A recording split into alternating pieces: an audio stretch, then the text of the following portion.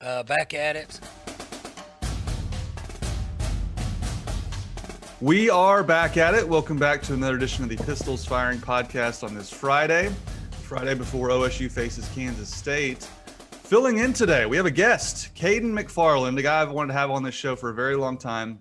He is the sports director at KJRH up in Tulsa, Channel 2, the NBC affiliate in Tulsa. Cayden, you and I are always kind of texting on podcast topics with this show and just Big 12 in general and OSU especially. I want to welcome you to the show, and thanks for joining. Well, thanks for having me, Carson. I listen every single week. Certainly in season, I listen to you guys every week, going back to Kyle, and now Colby's doing a great job. So this is a great resource for a guy who, you know, as TV guys, and especially up here in Tulsa where we have to follow them as well, you got to keep track of a lot of games, right? I mean, if you were to watch all three teams every single Saturday, that is a lot of hours. And so I love your podcast and different podcasts like this to try and keep up and hear what the people who care the very most about Oklahoma State or Oklahoma or Tulsa are saying and thinking. So it's a great resource, man. Love it. Thanks, man. We really appreciate that. We appreciate you listening. And you're right. Kyle is always amazed how I follow OSU and OU so closely. He has so much OSU information packed in his brain. He can't fathom how we factor in Oklahoma and even Tulsa as well. So I'm right there with you. I need to listen to all the stuff I can too on OU and everyone else, but we appreciate you joining. You're a person that I really respect in this business. You do a great job as well. And just for some background, I think you and I started about the same time. When did you start at KJRH up in Tulsa? December of 2007. I got here, and within 3 or 4 days, we had that ice storm that was just, the famous ice storm of 2007. So that was my introduction to Tulsa. And when did you start in television? Around the same time, or maybe just a little bit before? I was interning at Channel 4 when you started at KJRH. I didn't start at Channel 4 until December 2008. So you're about a year ahead of me. Yeah, we are contemporaries. You, me, and I think Nathan Thompson are all really close in terms of when we got started in the business. You've been here in the state of Oklahoma and obviously going to OSU. So you go back a little bit further than I do with regard to that. But yeah, you and I certainly got into the biz at the same time, and we've just been at the same events forever, right? I mean, I guess we don't get to do that quite as much as we used to, but it's always been good to show up at an event and know that I'm going to get to sit down and have a serious sports conversation with my man Carson. We're not going to mess around, well, I won't name any names, but I've always really enjoyed your company and, getting to pick your brain on different things. It is funny, people that aren't in the business think it's like Anchorman, that we all hate each other and we all fight at the games and stuff. But really, we spend more time with each other than our families sometimes of the year with football season. And so you came from New Mexico. How does a kid from New Mexico, what college did you go to in New Mexico? University of. The Lobos, right? I brought this up a little bit recently. Yeah, the University of New Mexico, Lobos, the Pit, and all that. My freshman year was Brian Urlacher's senior year. So that's I go back to that era. Rocky Long had some decent teams in New Mexico, and I got to work in the sports information department. And I have no idea why the college football bug bit me the way it did. But I've been a Notre Dame fan since they won the national title in '88. I live and die with those guys. I'll be wearing a Notre Dame jersey tomorrow as they take on Clemson. And I was unlike anybody I knew. I didn't have anybody necessarily to talk about these things with. In fact, when I was 18, old enough that my parents would let me, I hopped on a train from Albuquerque to LA to watch Notre Dame play USC in the Coliseum. Just went by myself like a nerd. And nobody was a big college football fan there. I have no idea why I was like that, but Oklahoma honestly was a place I wanted to get to for several years because of that. I just thought covering football, OU and OSU in the state of Oklahoma would be so cool. And my granddad actually was from Tulsa and was a season ticket holder for a couple of decades. So I was kind of familiar, would visit Tulsa in the summers when I was a kid, and just always thought, man, if I could make a living covering college football in Oklahoma, that'd be pretty cool. And so do it and have stuck around because, I love the job that much. Yeah. And Tulsa's a great place, obviously. And you're right. You really had perfect timing too, because 2007 is right about when Gundy started to take off, because his first couple of years were were pretty Durant was pedestrian. 07. And then ever since you've been here, really, OSU and OU have been the powers in the conference. So you came to Oklahoma at a really good time. So we appreciate you joining the show as well. Let's get to the first five. It's brought to you by Chris's University Spirit. You can shop at chrisuniversityspirit.com. Get all your Cowboy needs, your one-stop Cowboy shop for all your gear, apparel. You can get a mask with the Curse of Cowboys on it. It's great stuff. So we always appreciate Chris's sponsoring the podcast. Cayden, it's a rough time to be joining the show because OSU just coming off one of the most maddening losses I can remember. It's up there in the pantheon of pain is what I'm calling it in terms of just how on earth did they lose that football game to Texas? So I'm assured you covered it for KJRH. Just what was your take on the debacle that was OSU Texas? I texted you the next day and was already beginning to try and put this thing into context. You mentioned 2013 Bedlam. Just with regard to games where Oklahoma State had no business losing. It was a big spot, against one of your biggest rivals, and you have no business losing the game because you have the better team. There aren't that many games like that in the Mike Gundy era. This is absolutely one of them. And I talked to Mike Steele on the Sports Animal here in Tulsa earlier this week.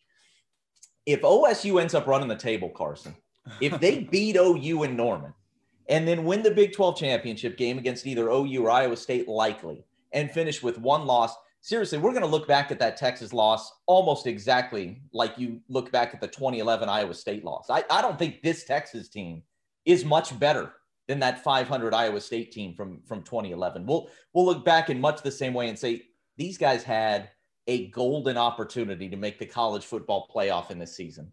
That's a great coming back to, but everything else. And now I'm not saying that's going to happen. The way OU's starting to play, that game in Norman certainly worries you, but if they end up being a one-loss team, and I think they have the talent to be that, you're going to look back and just lament that loss in a way that you lament hardly any loss that's ever happened in OSU history, frankly. It's a great point.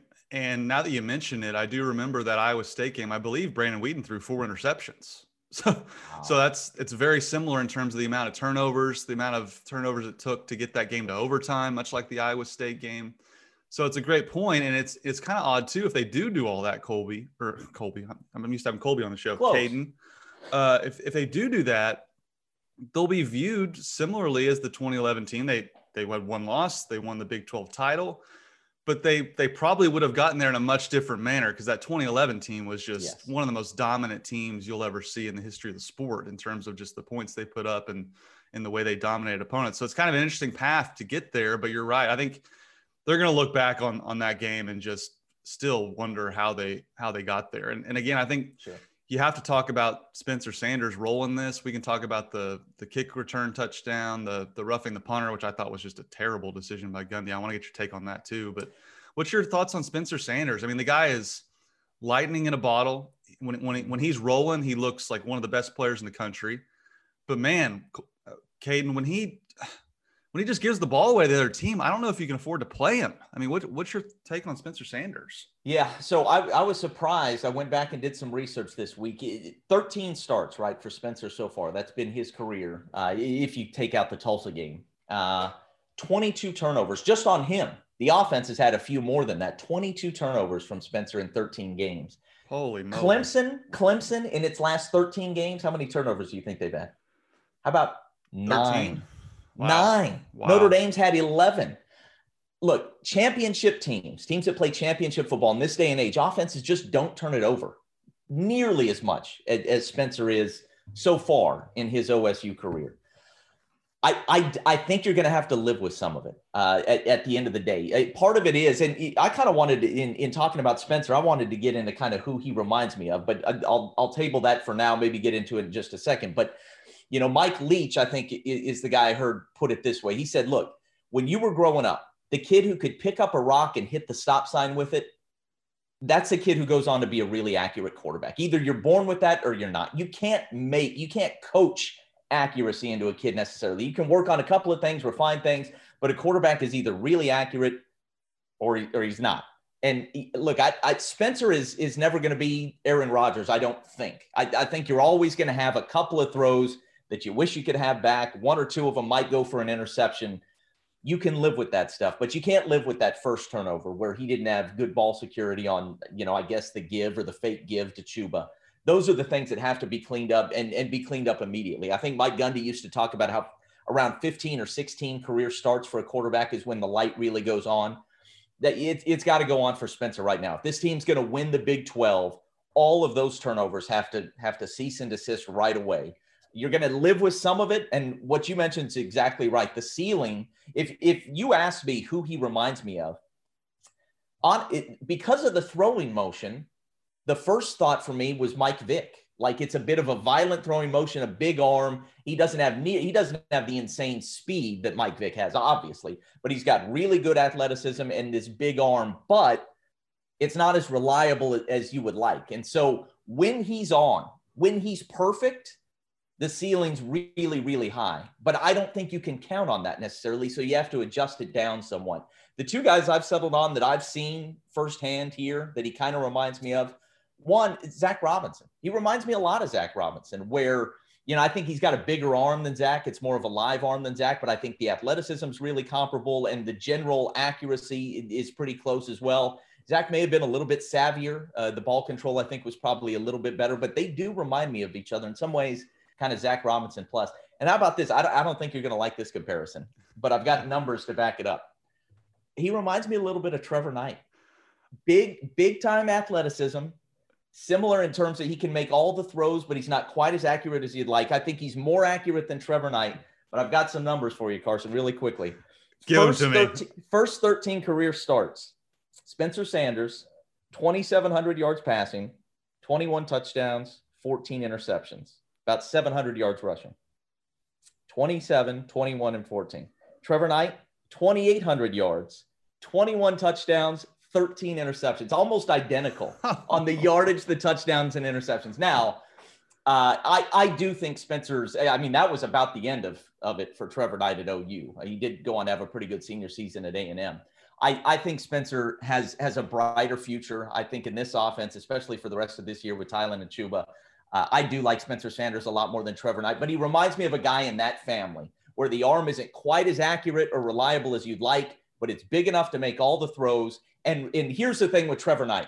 There was one night where he had an out-of-body experience, and he was good enough to beat freaking Alabama. And I do wonder if Spencer maybe will come up with a couple of those in his career, where he's able to just put aside all the mistakes, he's dialed in, and he's able to take you to a level that, frankly, very few Oklahoma State teams have been able to go to, especially with this defense. I do wonder if that's possible for him at some point this year. Believe it or not, I was going to bring up his ceiling and his floor. And his floor, I was going to bring up as Trevor Knight. I was going to bring up that name as well. So I'm stunned the stats are so similar, but believe it or not, I was going to bring up the name too. And I was kind of wincing as I would, because I thought it might be blasphemous, but you make a strong case for that. And I do see a lot of the similarities in terms of the wow moments are big wow. Remember Trevor Knight against Iowa State? He had that big, long, winding run that his athleticism just flies off the screen. But he has these moments of just where were you throwing that football? Moments of the accuracy not being there, and really just kind of what you go back to talking about throwing the rock against the stop sign. I mean, you either have that accuracy or you don't. So I think his floor is right there with Trevor Knight, who never really put it all together. His ceiling, it's an easy comparison. They look kind of similar. They wear the same number. For me, it's Russell Wilson. Now, Russell Wilson, I still don't think gets enough credit for the arm talent that he has. Everyone always wants to mention his mobility and how he just makes plays happen, but he has a legit cannon for an arm. And Spencer does too. You wonder if he has the similar capabilities that Russell ended up having. And again, that's the absolute ceiling, I would think. But I think you make great comparisons. I hadn't really thought of Zach. Obviously, they're both mobile, but at a certain point, you do wonder if he's going to end up like Trevor Knight and the way he just was not able to perform in big moments, in big games, the accuracy. So do you think he can put it all together? Because the wow moments are there. And I do agree with you that you kind of have to ride it out. Gundy has said that this week. I don't think Shane Illingworth is capable of going to Norman and winning. So I think you have to keep playing him. You wonder if this is who he is, or if he's going to take that make that turn. Now, you did mention, Gundy has always said it's 20 games that a quarterback needs. And this is where it just drives me crazy, because after the game against Texas, he's like, you saw the difference between a guy who started 39 times and a guy who's only playing in his 13th game.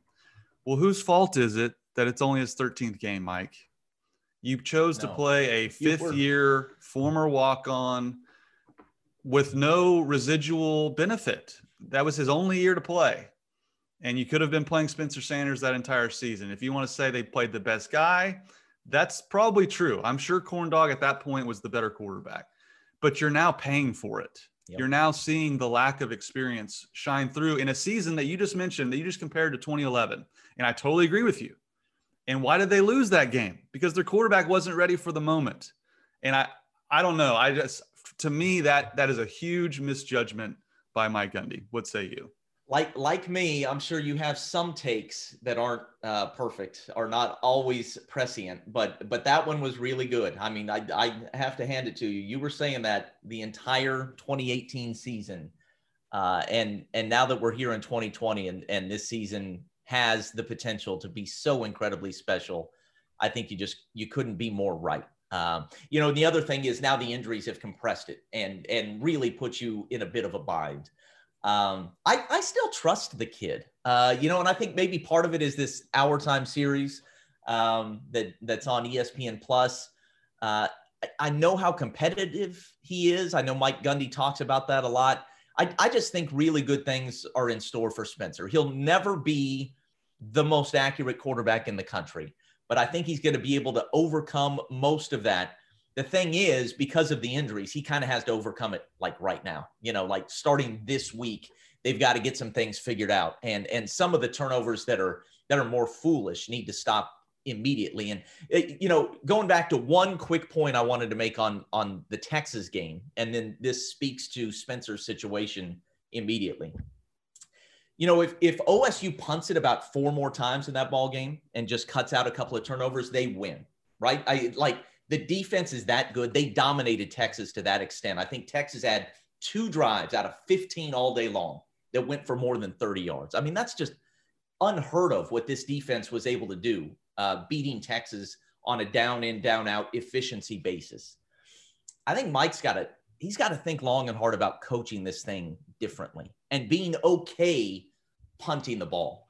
And really that speaks more to Casey Dunn. And so the point is, get the ball out of Spencer's hands sooner. And so maybe that's on him, right? Maybe he's holding the ball when he's not instructed to do so.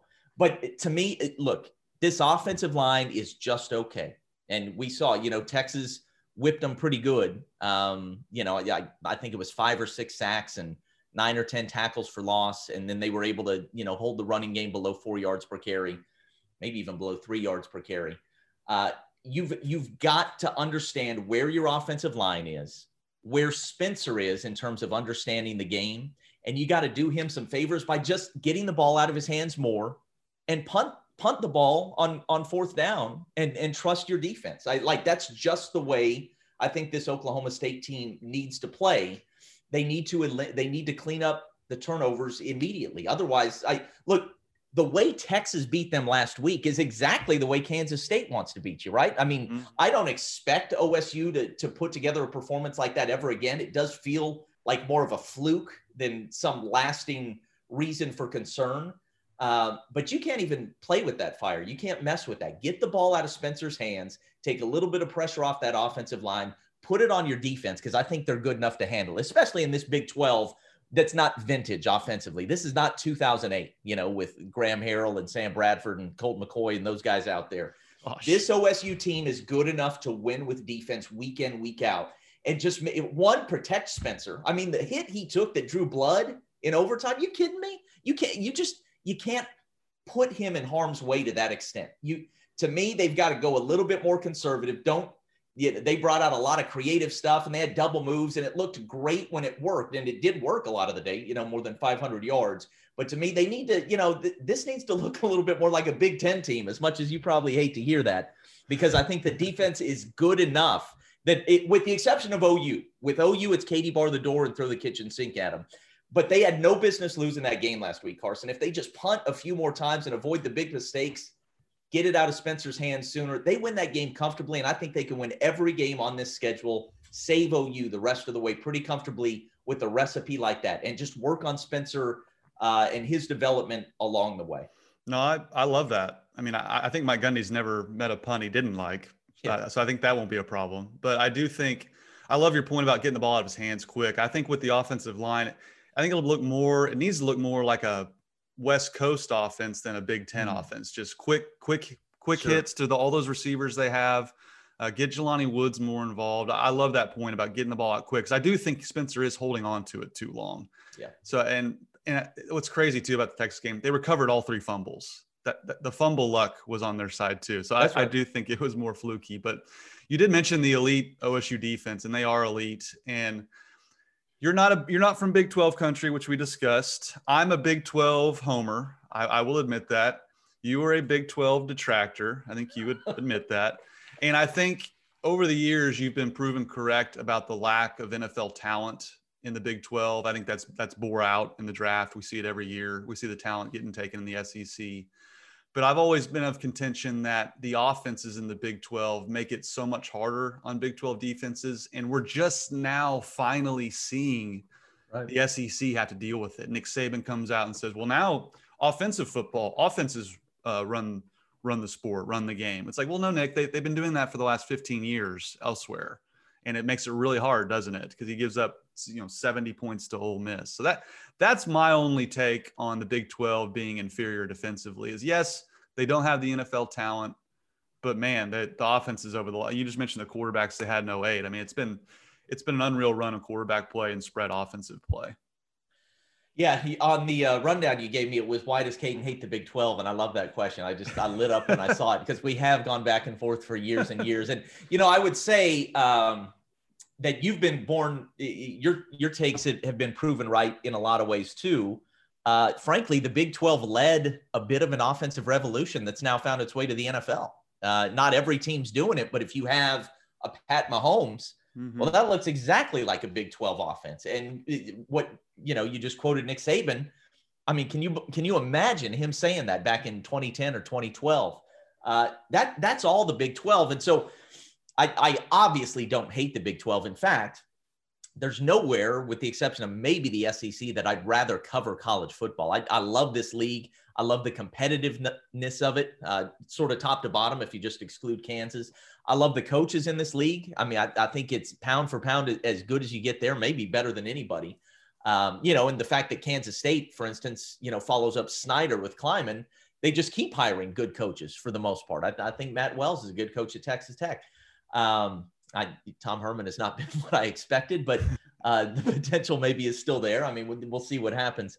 I definitely don't hate the Big 12, but at the end of the day, I have to try and be impartial and recognize that they don't win in championship settings. They have not won a college football playoff game yet.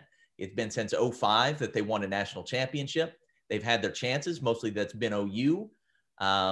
And they just haven't got it done, and some of that was luck. In 2008, DeMarco Murray didn't play against Florida. Well, I mean, it's a pretty big deal. I mean, and in 2003, they were right there against LSU. Jason White was beaten up. They've had their chances and haven't got it done. And so at the end of the day, I want to give credit where it's due. The SEC is in those games. They're in the arena, and they win those big games.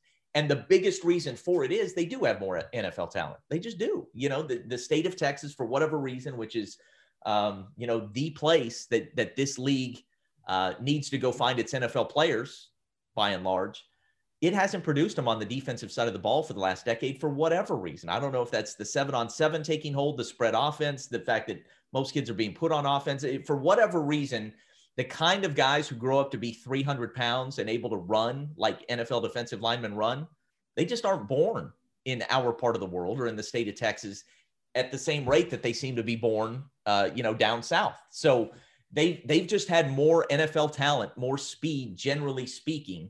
And so in those big games, usually where there's a month to prepare and, you give the advantage to the defense because maybe it's harder for an offense to find its rhythm. The Big 12 just hasn't won those games. And so I didn't set out to be a Big 12 truther or a Big 12 hater, but I do just try to acknowledge that because I see it. But at the same time, everything you just said is correct as well. The Big 12 has led an offensive revolution. And to me, it's just a shame not only did they lead an offensive revolution, I think right now they're ahead of the curve in terms of defending the air raid. I think Iowa State has led it, and there are some other teams, I think Oklahoma State's one of them, that are a little bit ahead of the game, but certainly ahead of, I think, the SEC right now in defending some of these air raid or Big 12 offenses, whatever you want to call them. And they just don't get the credit for it either way, is what it comes down to at the end of the day, which is a shame. They haven't been able to win in the biggest games and win national titles. Maybe that'll change. Maybe that changes with Lincoln Riley, finally putting together a defense that's good enough that maybe OU can go win another national championship. I don't know. But when you look at these teams walk off the bus, well, and, I'm a Notre Dame fan. What did they do to Iowa State last year in a bowl game? They held them without a touchdown, right? There's better defense being played in other parts of the country is what it comes down to, even though I think the Big 12 is making some strides. And Oklahoma State has certainly made strides this year, and they're a really good defense. I hesitate to put them up there with the best of the best because of the NFL talent difference, but they are a really, really fine defense. But the Big 12 has been, in my mind, good, not great for the most part. Good, not great. I do think they have caught up to the offenses. That's a great point. And just what drives me nuts is let's say that OSU did go 11-1 and they're up against, let's say, Georgia, just for comparison's sake. Yep. And Georgia looks great coming off the bus. But let's say Georgia's given up way more points, way more yards because they finally have had to face some offenses than OSU. I still don't think, if the roles were reversed, they would just point at those numbers and say, OSU's not as good defensively. Georgia's better because look at the numbers. Well, now let's say the numbers are flipped. They'll say, well, OSU plays in the Big 12, or, well, Georgia, look at the recruiting rankings. Look at the big board on the NFL draft. I think Georgia's better, even though they gave up 100 more yards per game. That's when the eye test just goes crazy for me, because at some point, what you do on the field matters. And there's no way to compare conferences. You just compare the numbers. So I'm already triggered by the college football playoff. That's what triggers me the most, is just how certain things apply when they want them to. And it's same with the talking heads as well. You're not saying anything that's wrong there. You're really not. And the only thing I would go back to is the Big 12 has had its shot in some of these playoff games, and that's certainly true. So far it's only been OU in the college football playoff, and they haven't had a defense that's been even close enough, and even, gosh, they had Kyler Murray and CeeDee Lamb. Think about that. Nick Saban now says offense beats defense. Well, only 2 years ago, OU walked into Miami with Kyler Murray and CeeDee Lamb and an offensive line that was as good as there was in the country. And they were down 28-0 in a blink, Carson. Yeah. I mean, that's what disappoints me about the Big 12 is it feels like more often than not, man, they are simply just not ready to answer the bell in championship play. And Clemson did it to them in 2015, where they made it, they imposed their will. They just played man ball, as they like to say in the SEC, even though Clemson's not an SEC team, and just physically dominated a Sooners team that really did have a pretty good defense by the numbers. And so I would just like to see the Big 12 win some of these games so that I feel like I can make an argument on their behalf that's not disingenuous, So I'm pulling for it, man. I hope it happens. Doesn't look like it's going to happen this year. I really do think that Oklahoma State losing at Texas, I think Bedlam's a toss-up. I think there's a decent chance OSU comes to the end of this year with one loss, and that just hurts that much more. Yep, no doubt. What you mentioned the OSU defense, just what impresses you about them? The fact that there's not a weakness, the fact that they are good everywhere and certainly deeper than they have been. A couple weeks ago, I got in a little bit of trouble, and you guys mentioned it on the podcast. After Breece Hall's second long run, and it went for a touchdown, and I said, great defenses don't give up 260-plus yard runs in the same game. So I think I said, this is a good defense. We can retire the other thing. And they immediately went out to play pretty great. If I'm being honest, they forced 5 straight punts. Yeah, exactly. They forced 5 punts. 4 of them were 3 and outs. And then last week against Texas, I think held them to 3.8 yards per play, which is just nuts when you consider that they've got Sam Ehlinger and some receivers that, at least look the part. They've been really, really good, and they're good at every level, and they're confident, and they know what they're doing. And, they got caught in something a couple of weeks ago on the Breece Hall runs, but there haven't been many of those busts. And so they take chances for sure, but more and more they're able to get home and get to quarterbacks without taking great chances, and they're able to cover on the outside, not only their corners, but their safeties.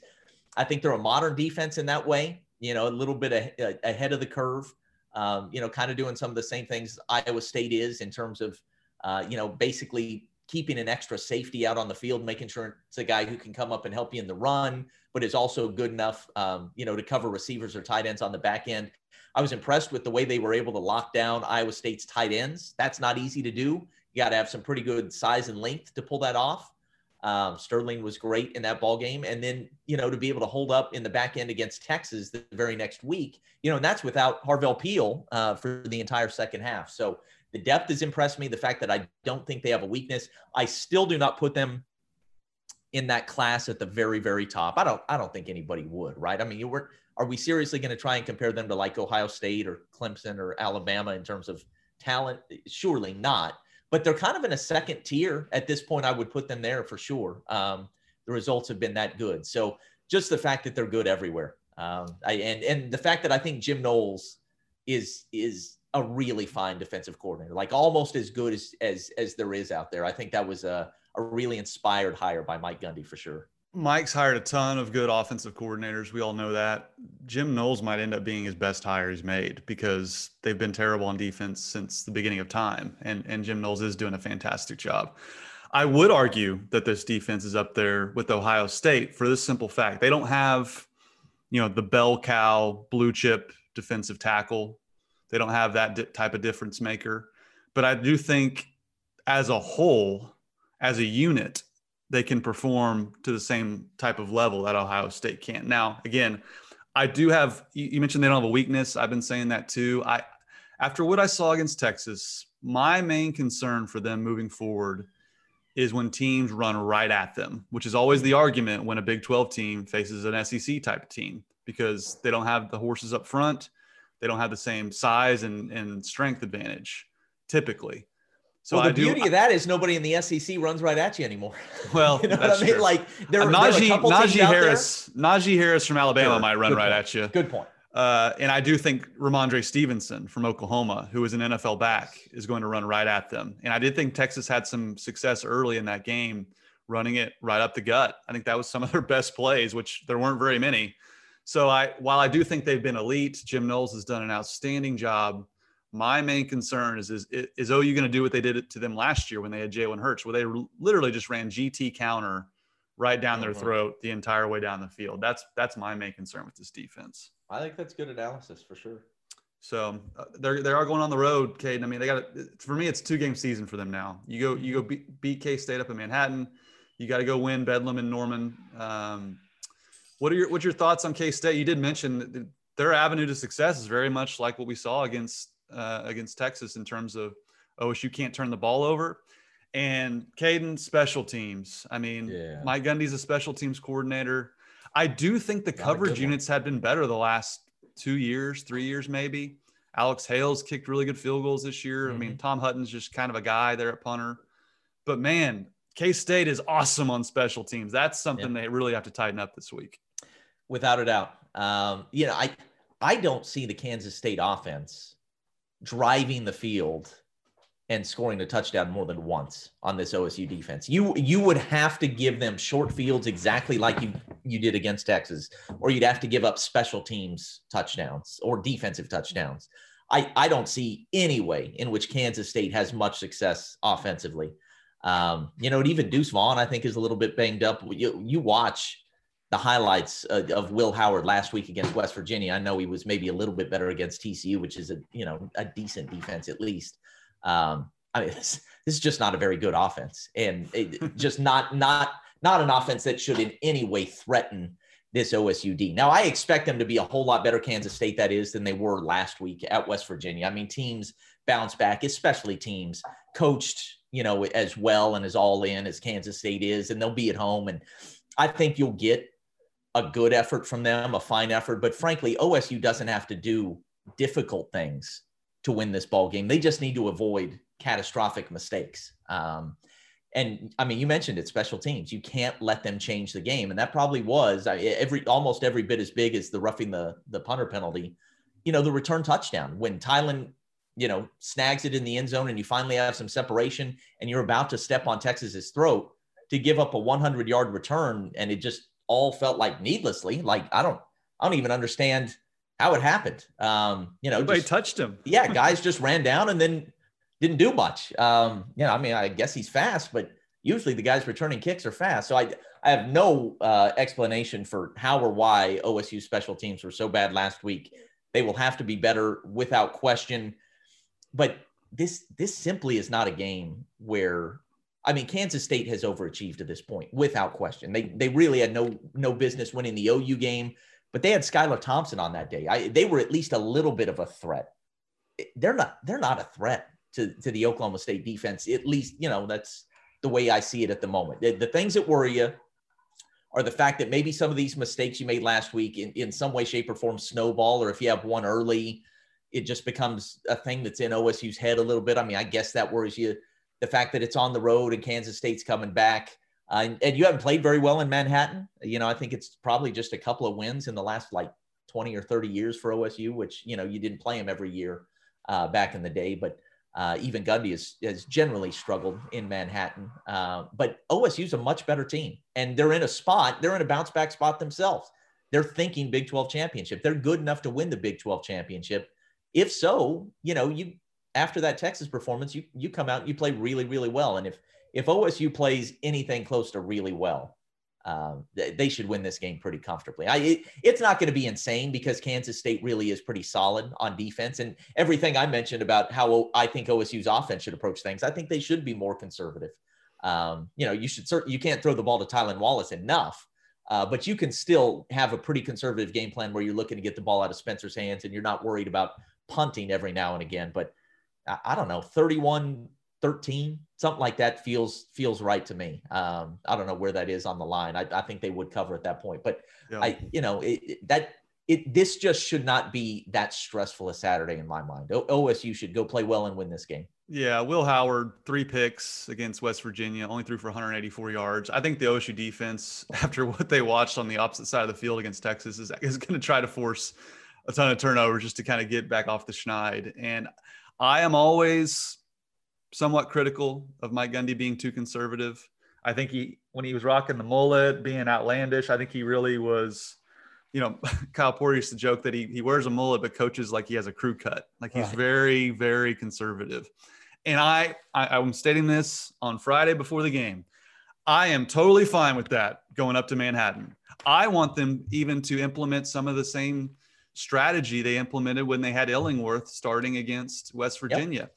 Run the football, throw it sideways. Now, the beauty of Spencer Sanders is you can run the zone read if he can hang on to the football, and he can carry it himself, which adds way more dynamic abilities to the running game. So I am ready for Mike Gundy to go and Coulter conservative up in Manhattan. I'm totally fine with that for the first time in a long time. I won't touch anything conservative, liberal, or any other. That was a pretty good reference. I'll just let it go. Okay. This week, I don't need to make any other OSU fans upset. You also texted me this week, if you had to bet on it, who would you bet on being in the Big 12 title game? Now, this was before OSU lost to Texas, and there were way more things up in the air. But on November 6th, who are you picking to make it to the title game? Well, the two best teams are OU and OSU, I think. I don't think Iowa State's going to take another loss, more than one loss. I'd be interested to get your feeling on that. Looking at their schedule, mostly it's home games the rest of the way. They certainly could lose twice. They lost to Louisiana. I mean, that took some special teams fiascos as well, but it can happen, I guess. I think Iowa State's solid enough, well coached enough. They only lose one more time. And in which case, and that's great for OSU if that happens. As long as you're able to go win in Norman. That makes things easy breezy for you. You don't have to deal with the Sooners a second time in Arlington. You get to take on Iowa State. I mean, to me, that's best case scenario for OSU for so many reasons. would be to go down to Norman and get a win. And now that you put that thing in my head about Ramondre Stevenson running right at him, I'm a little bit concerned. I think somehow, some way, if I had to make a pick, I would go OU, OSU, because I think they're the two best teams. I don't think Iowa State's going to lose more than once, and I don't know how the three-way tiebreaker potentially would work out. But I'm going to go with those two teams because I think they're the best. And week in, week out, I just feel better about them handling their business and winning. So I guess what I'm saying is I do think there's a better chance that those two teams make it because of the three-way tiebreaker breaking their way, and or Iowa State taking a loss that I don't necessarily see coming. I'll go with those two because I think they're the best. I'd feel a little bit weird going with Iowa State at this point. They do what they do well. They're, the new Kansas State, but they're nowhere near OU or OSU talent-wise. They just aren't. And that should be the Big 12 championship game. If those teams handle their business, there's a decent chance it will be. As much as I would like to see Bedlam, I just don't see Iowa State losing again. I mean, I guess they could lose in Austin. Right. They've had trouble with Texas generally. They have. I don't believe in Texas and Matt Campbell against Tom Herman. I'm taking Matt Campbell. So I think it's going to be Iowa State and Oklahoma. I don't envision OSU going to Norman and winning. Now, a lot can happen from now until then. There's 2 weeks from this Saturday is when they play. We got a long time before Bedlam. So what in I don't the know. World is your podcast going to sound like and I don't want to say wasted, but if an All-American, maybe Biletnikoff Award winning season for Tylan Wallace and the return of Chuba Hubbard and probably the best defense of the Gundy era, if that all results in them having to watch the Big 12 championship game from afar. I mean, please do not have me as a guest that week. It would be pretty doom and gloom. And unfortunately, Oklahoma's getting right just in time to play them. Apparently. I mean, and that's another thing that happened with COVID. It's so OSU, you just have to laugh sometimes. They were supposed to play Oklahoma in October when they took 2 L's, when they weren't playing very well, when Spencer Rattler was turning the ball over. And of course, they get 2 NFL players back when Ronnie Perkins, Ramondre Stevenson. They're probably going to get back Trajan Bridges. They're probably going to get back Jaden Hazelwood, who might be the best player on their team. So that's going to be a daunting task. They could certainly go there and win. I mean, Oklahoma's defense has played well up front, but their secondary is certainly susceptible. And if Jelani Woods doesn't get 10 targets after what Charlie Kolar did to Oklahoma, then I might have to make a phone call to Casey Dunn because that would be coaching malpractice. I love it. And quickly, if Tylan Wallace doesn't get about 20 targets, that'll be coaching malpractice. Nobody can cover this guy. Just throw 20 fades. Absolutely. He will take care of you. And Spencer throws that ball pretty well. They have good chemistry. They do. Look, I have covered, by the way, if Notre Dame had one of about the 5 best OSU receivers from just the time since I've been here against Clemson Saturday, there's zero doubt in my mind they would win. I mean, Notre Dame has nothing at receiver somehow, some way. And OSU, it has been an embarrassment of riches. Dez was so much fun to watch. And then Justin Blackman, I've always said, was the best I've ever seen in person. And James Washington was a barrel of monkeys. And I'm telling you, I think Tylan Wallace is my favorite. Maybe not the best, but I think he is my favorite to watch. Just really, he's just the fact that he is the size he is, but plays with such incredible strength, and the athleticism is what it is. And he's a really good kid. It seems to me. I think I like watching him every bit as much as any of those guys. He especially, Saturday against Texas. Well, and even the last couple of weeks. The way he plays with such poise, even though guys are hanging all over him, and he draws the pass interference penalties, and the way he lit up the Iowa State kid on the block, the way he blocks, the Iowa State catch and run from last year, just some of the stuff he does is so much fun to watch. And maybe Blackman was more fun because that was just an insane 2-year run, maybe almost untouched in college football history, but I like watching Tylan that much. I really do. If Tylan hadn't gotten hurt, I think he'd be right there stats wise with Blackman would have better numbers just in the offense they played. But I'll say this for Tylan. He makes more catches, Cayden, that as he's coming down to the ground, right, he's made more catches that I'd turn and spot the official and think there's no way he actually caught that. And he does every single time. That's to me the lasting image I have of Tylan Wallace. He makes these catches, Yes, these circus catches that are almost routine for him. It's yes, unbelievable. they are routine. You're shocked if he doesn't come down with it, and I frankly have a hard time even remembering not coming down with one. But yeah, kind of the twisting cat. His vertical one, I bet, is better than any of those guys we mentioned, even Dez. And then the crazy. ability to go get it and kind of twist in midair. I don't want to say I've never seen anything like it, but I haven't seen it very much. It's a really interesting set of skills in that package, and I think the fact that Steve Smith had the career he had in the NFL really helps him. I think people at that next level will look at him differently than they would have 15 or 20 years ago, and he'll be great. Sure. If he stays healthy, he'll be great at the next level. Yeah, those two Alabama receivers that are on everyone's first round mock drafts, they're not very big at all. I think the NFL is shifting to the Big 12 style, like you mentioned. And he finally was listed in the top 65 of Pro Football Focus's, top prospects. So I think his draft buzz it's been quiet after the knee injury and all that, but he's back. He's back in a big way. Cayden, before we get you out of here, we got to talk a little bit of uniforms. Notre Dame wears the same thing every week, but let's get to the uniform preview for Oklahoma State, brought to you by Chris's University Spirit, your one-stop Cowboy shop on Campus Corner. And be sure to shop online at chrisuniversityspirit.com. So OSU has a lot of options, more than Notre Dame, Cayden. What's your uniform pick this week, filling in for Colby Powell? All right. As I mentioned to you, I am not a uniform guy.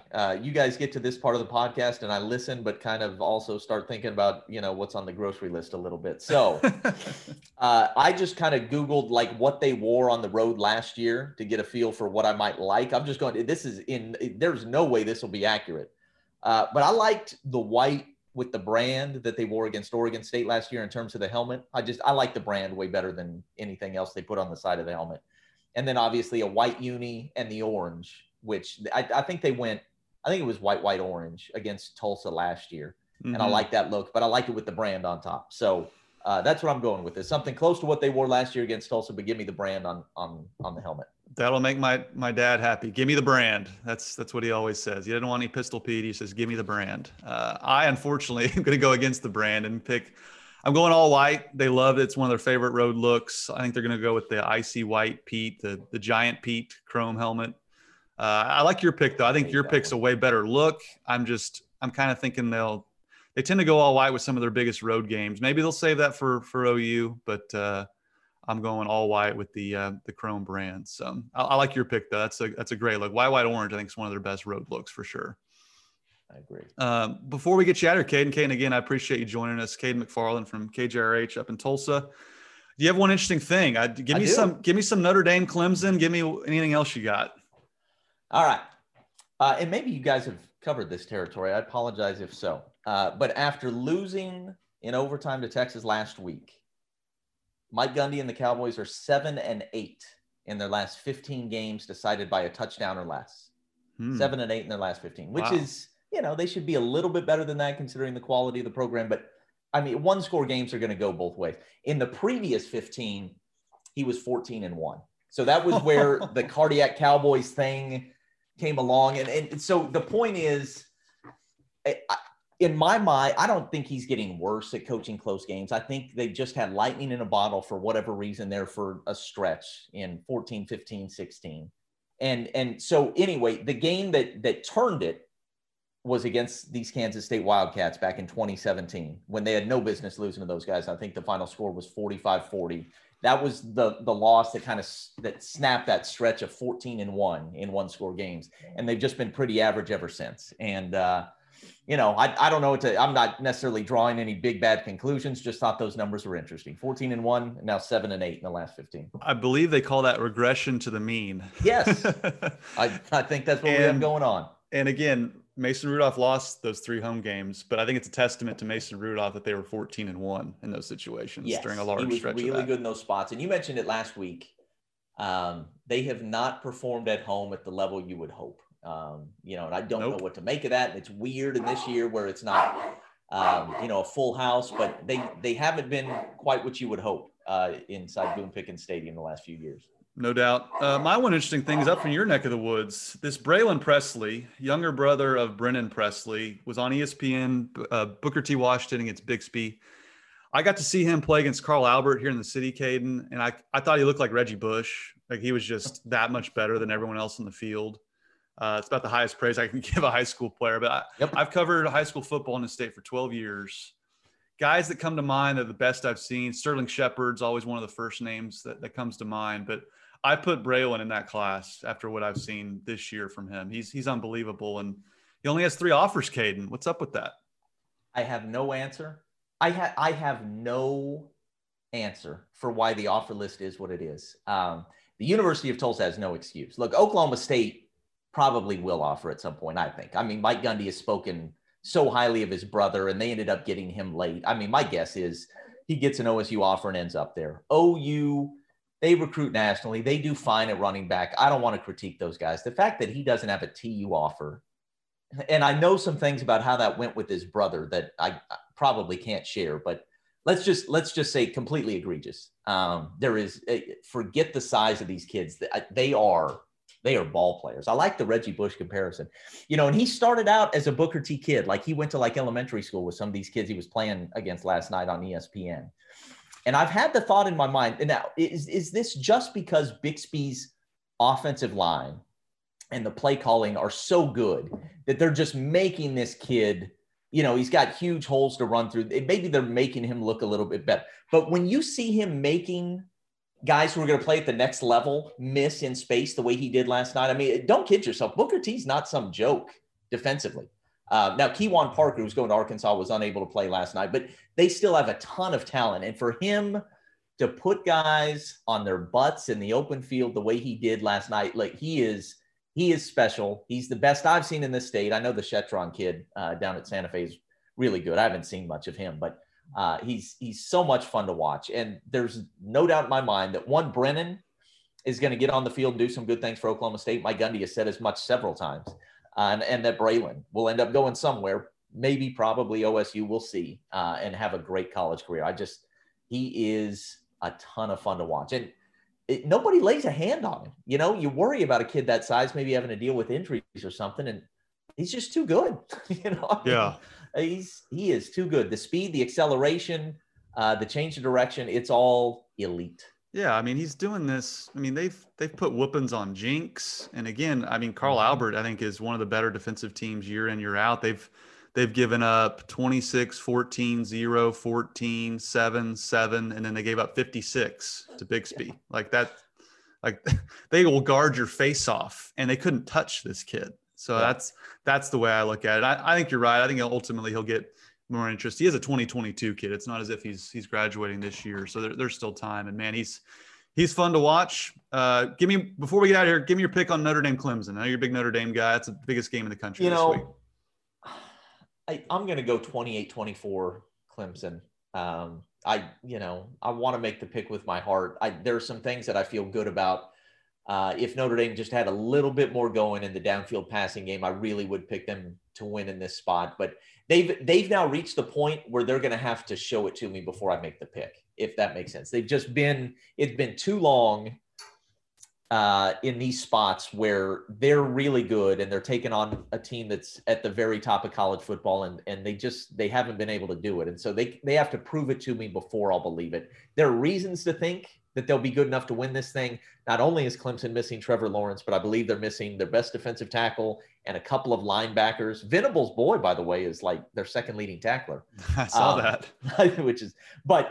There are reasons to think Notre Dame absolutely has a path to win this thing, but I'm not going to pick it until they do it.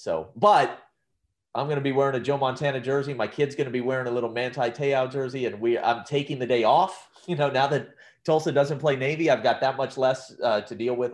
So I could not be more fired up. Hope it happens. We'll celebrate like crazy if it does, but I don't think so. I was going to ask, are you in a Rocket Ishmael jersey? But you're going Joe Montana. You're going real old school. They sell a lot more of the Joe Montana jerseys online.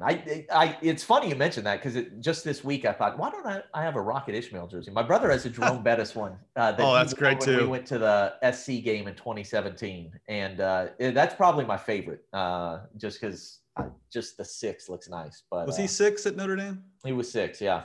What was Montana, 3? Montana wore 3. That's always a Ron somewhere. That's a Ron Paulus jersey to me. Was it Ron Paulus? Rick Myra and Ron Paulus. I'm a little older than you, so Myra was my number 3, and then Paulus came along for the same number.